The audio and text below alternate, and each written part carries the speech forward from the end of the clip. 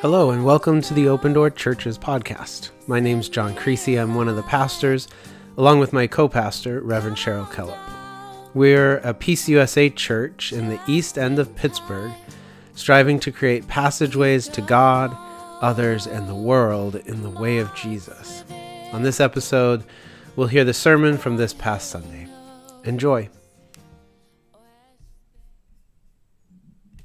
God, we pray that you would open our hearts today, that we would be able to take a deep breath and experience your word as we read it, as we think about it, as we center our hearts on you. God, we know that your word is not just words on a page, but the active Holy Spirit among us. Pray that you would be active in our hearts and in our community, that you would be active, encouraging us and lifting us up. In Jesus' name, amen. Our scripture today is Matthew 14, 22 through 33. Immediately, he made the disciples get into the boat and go on ahead to the other side, while he dismissed the crowds. And after he had dismissed the crowds, he went up the mountain by himself to pray. When evening came, he was there alone. But by this time the boat, battered by waves, was far from the land, for the wind was against them. And early in the morning he came walking toward them on the lake. But when the disciples saw him walking on the lake, they were terrified, saying, "It's a ghost!" And they cried out in fear. But immediately Jesus spoke to them and said, "Take heart, it's I, do not be afraid." Peter answered him, "Look, if it is you, or Lord, if it is you, command me to come to you on the water." He said, "Come." So Peter got out of the boat, started walking on the water, and came toward Jesus. But when he noticed the strong wind, he became frightened and beginning to sink, he cried out, "Lord, save me." Jesus immediately reached out his hand and caught him, saying to him, "You of little faith, why do you doubt?" When they got into the boat, the wind ceased, and those in the boat worshipped him, saying, "Truly, you are the Son of God." This is the word of the Lord. Thanks be to God. One thing I know is that we don't need, in the world right now, religious practice built on gimmicks, on so-called miracles, on silly tricks to attract big crowds and win popularity contests. Do we? Got too much real stuff going on in this world to need that sort of religion. But that's basically what we have in some of the world's largest, most successful churches and beyond the church. A show. Silly tricks to attract big crowds. Religion has always had this weird side to it, I think. A side where we try to show people what they want to see and not what they need to see. At first glance, we might think that's what's going on here with Peter and Jesus walking on water. Is this just a fancy trick designed to attract attention and make people say, "Wow, this Jesus guy, he must be really special. He can walk on water"? That's one way it's been seen over the centuries, a fake story. A lot of people over the years have said it didn't actually happen. It's just a story by the church trying to get more followers and to legitimize that Jesus was really special. And for believers, many thought it was one of Jesus' greatest miracles, defying nature, right? And I think because of those things and my own baggage, it's one of my least favorite miracles. Jesus just showing off, wanting to prove a point here. Does he just want the disciples to freak out and give him props for being a magician. I mean, it reminds me of the 1980s with like David Copperfield. You remember him? Dating myself for you youngins. But he was a big deal magician, and he had like, it was before streaming, and you watched what was on TV, and that's your only choice, right? And so David Copperfield would have these big specials, and one time he made the Statue of Liberty disappear, and everybody in the country watched it. How did he do that? Wow. Is that the kind of thing Jesus is doing here? Alas, our scripture, though, from the beginning, says no, that's not what Jesus is doing. Our scripture begins by making it clear that Jesus' purpose was not to impress the crowds by walking on water. Because what did he do in the very beginning? In verse 22, he tells the crowds to go away, go home. He dismisses the crowds, and night comes, and Jesus escapes to the mountains. The disciples are supposed to go to the other side of the Sea of Galilee. He wants time alone. He wants the opposite of a crowd. Our tendency would have been to show off a miracle, right? The church's, the religion's tendency would be to gather a big crowd and show off a miracle. But Jesus does just the opposite. So I want to try to sink ourselves into this story with Jesus a little bit. Because we get it wrong. I get it wrong. We get it wrong. We come with our preconceived notions. So let's sink into this story a little bit. This story with Jesus. And find a starting point. The starting point of Jesus alone in the mountains and the disciples on a boat in the Sea of Galilee. Jesus sends the crowds away. The disciples are afraid and in danger. So this miracle, it's not about proving anything. It's not about getting the people to show up. It's not about impressing anybody. So what was the purpose? Let's all close our eyes for a minute. Okay? Kids, you can do this too, since we don't have class time for you, I'll say. Let's close our eyes together, and we're going to see if we can imagine ourselves on the beach. Find yourself on a beach with the wind and the rain coming at you. Have you ever been on a beach in the rain at night? It's dark. There's no one else on the shore. It's you standing on the shore. There's only a small fishing boat that might be in trouble out there. Can you feel the rain? Can you feel even the darkness? Can you hear the waves crashing on a lake that is normally calm? This is the kind of scene that Jesus found himself in.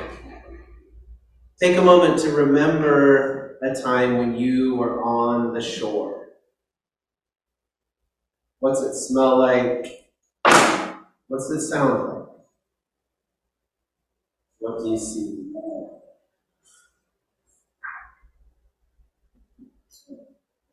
Now take a moment and place yourself on the boat. It's rocking, wind battered, and everyone is soaked and afraid. It's a lot different than the solid ground on the shore. The storm is like an eruption, and the disciples see what looks to them like a ghost on the water. Peter, excited when he hears Jesus' voice coming from the water, asks Jesus to call him out and join him on the water.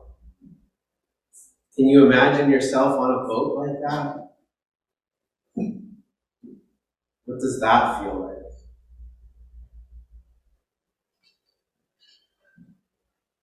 How would you respond to Peter,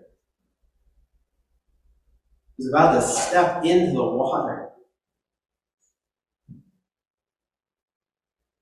Do you believe your eyes, seeing a figure on the water and hearing Jesus' voice?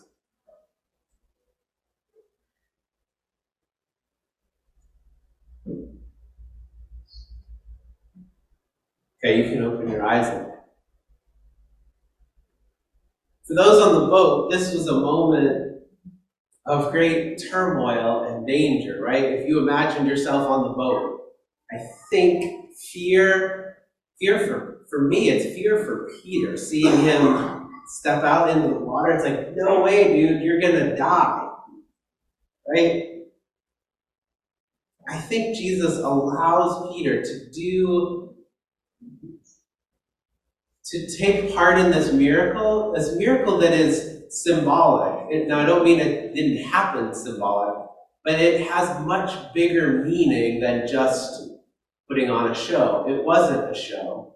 It symbolizes something much more important to us than a simple defying of nature, a disappearing of the Statue of Liberty. Or he also did the Great Wall of China, David Copperfield did. It's not about anything. I think Jesus allows Peter to do this symbolic miracle to point us toward a much greater truth about stepping out in faith in times of great turmoil. And what better thing to think about in a time of great turmoil in our world and for many of us in different ways in our lives. The first move that Peter makes here is that I find this interesting. It's easy to just skim over this point. Peter makes it a point to not jump out of the boat and just walk on the water. He only believes he can do this if Jesus calls him out. He hears Jesus' voice, and he doesn't say, Jesus, I'm coming out with you. Here I come. He says, if it's really you, call me out onto the water. Have you ever wanted to do something big in life, like something that felt really important and good and meaningful in the world, in your life, but you just didn't feel the timing was right. You didn't feel in your spirit that you were ready. And you said to Jesus, if this is it for me right now, if this is what you want, call me into this. There are times in our lives when we see the turmoil and maybe see a potential action that we can take, but we're not ready. Sometimes we don't hear Jesus' voice, even though we wish we did.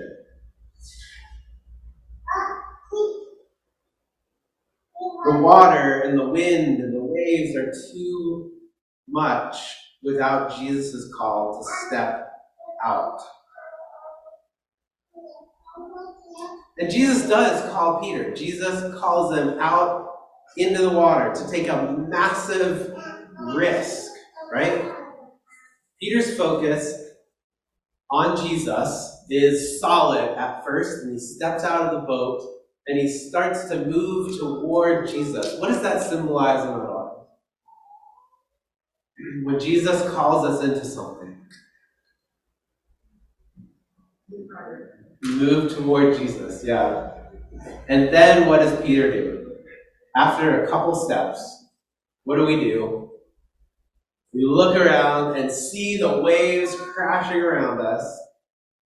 Those circumstances are overwhelming. They're dangerous. Those circumstances grab hold of Peter and they pull him under the water. Can you relate? The world really does treat us like Peter is treated by the waves and the wind in this story.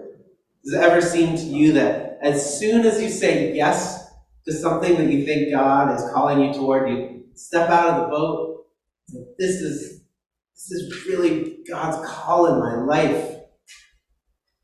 Take another step and you feel like you begin to sink. At least that's what Peter is experiencing in our story. Peter began with great faith, but was overwhelmed with the reality of the situation. I've felt this many times. I've been inspired and excited by what I believed to be a call from God in my life to do something, try something new, pursue something, and I go for it only to be overwhelmed by the reality, or just self-doubt sets in. The reality of the challenge that God has allowed me to step into often overwhelms. And if we don't sink, we step back into the boat. Maybe that's my thing. Like, touch the water? Nah, I'm going to go back in the boat.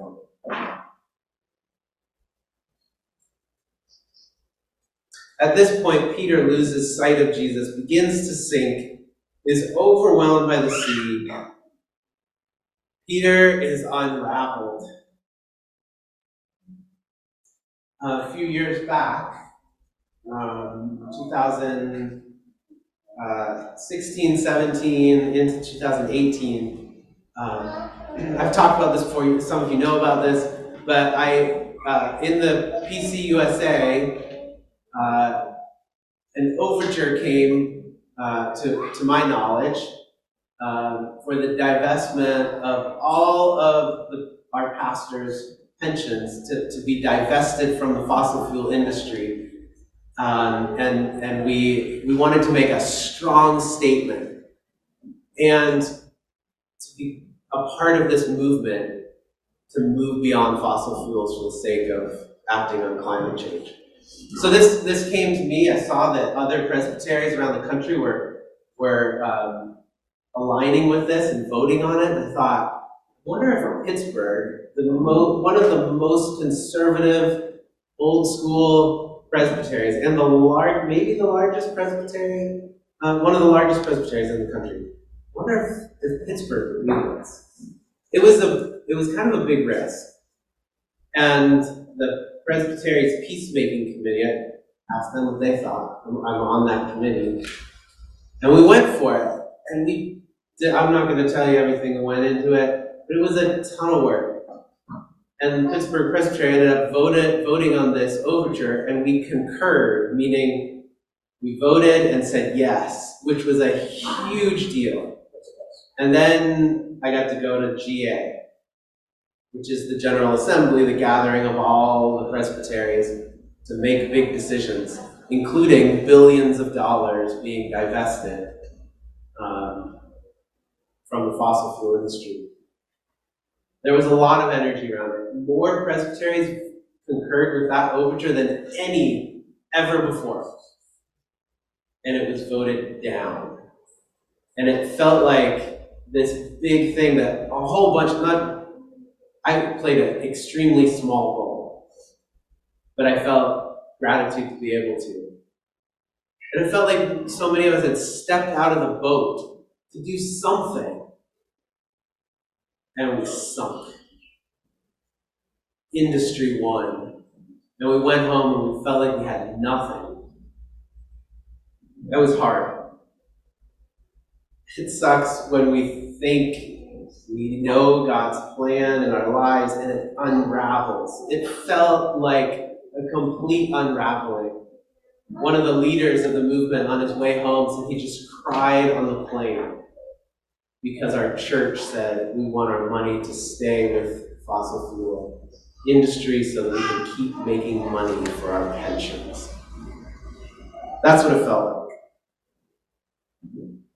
Sometimes it's because we stay thinking of other things that we might connect with. We stay too long in certain places. We don't hear God's voice calling us, Jesus' voice calling us to take a step. Sometimes it's because you're like me and you step right back into the boat. That we miss what God's calling us toward. And sometimes we do. We go for it and we feel like we're sinking. Many people are feeling an unraveling in their lives right now. But unraveling of our plans and hopes can become a revealing also. You know, when a fabric is unraveled, we can see what's behind that fabric. The reveal can happen gradually, or it can happen suddenly. But in times of loss and uncertainty and mourning of what we thought was our future, we can catch a glimpse of a divine plan that otherwise was covered up. So sometimes the unraveling can lead to a reveal. There's a great unraveling happening in our world right now, a revealing of sorts that's exposing the truth of the human condition. I think that's what a lot of life is about. Recognizing the unraveling and recognizing our need. None of us likes to see how badly sin has warped human relationships with God, with each other, with our planet. We feel like Peter. We gently took a step and we feel like we're sinking. Peter took that step out of the boat and bang, there came the waves. It's taken years, but this summer, our denomination agreed that divestment was necessary from some of the biggest fossil fuel mega companies on the planet. Our work back in 2016, 2017, 2018 actually did pay off. Without the activists from around the country who took part and took big risks, stepped out of the boat, and some of them put their lives into this, into helping the church act on climate and feeling like they were sinking. Finally, they saw that all the work they had done was paying off. Today we're finally taking the action that is just morally necessary. In those years, a lot has been revealed. A lot has been revealed because of the unraveling that happened early on. What happened is our denominational leaders, while they said no to acting in 2017, they began really looking into these companies, such as ExxonMobil. They began connecting with them as shareholders and saying, all right, well, what is your climate plan? What is your plan to get to net zero? There was none. Over and over and over again. So they came back to General Assembly, this time not the crazy activists like me, but the leaders who deal with investment. And they said, yep, those activists were right. The reveal. So in the midst of turmoil, Peter doesn't sink. Peter doesn't sink because Jesus is right there. Peter asks Jesus to save him, and Jesus reaches out his hand. I think a big part of the Christian faith is realizing when we face realities in our lives and in our world that will crush us apart from faith in a loving God with outstretched arms. Jesus saves Peter. As Christians, we face trials in our lives when we realize we cannot make it without a Savior. Peter is saved by Jesus. You and I will face times in our lives when our faith is all that we have. And Jesus promises to save us. Faith is our acceptance of the outstretched hand, ready to pull us up from the water that we're called into.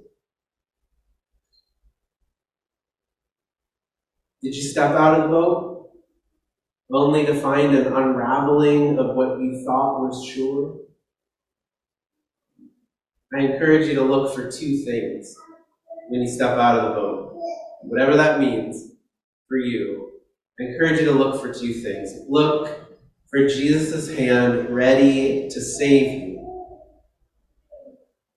If Peter didn't sink, he didn't need Jesus, then what? The point is that Jesus saves and then is worshipped on the boat. We will face hard times. We will feel unraveled. We will feel like we're sinking when we're being faithful in our lives. So the first thing to look for is not the bottom of the ocean, but Jesus with his hands outstretched, ready to save. Second thing is wait for the reveal. It might take a while. It might take a while. But wait for the reveal.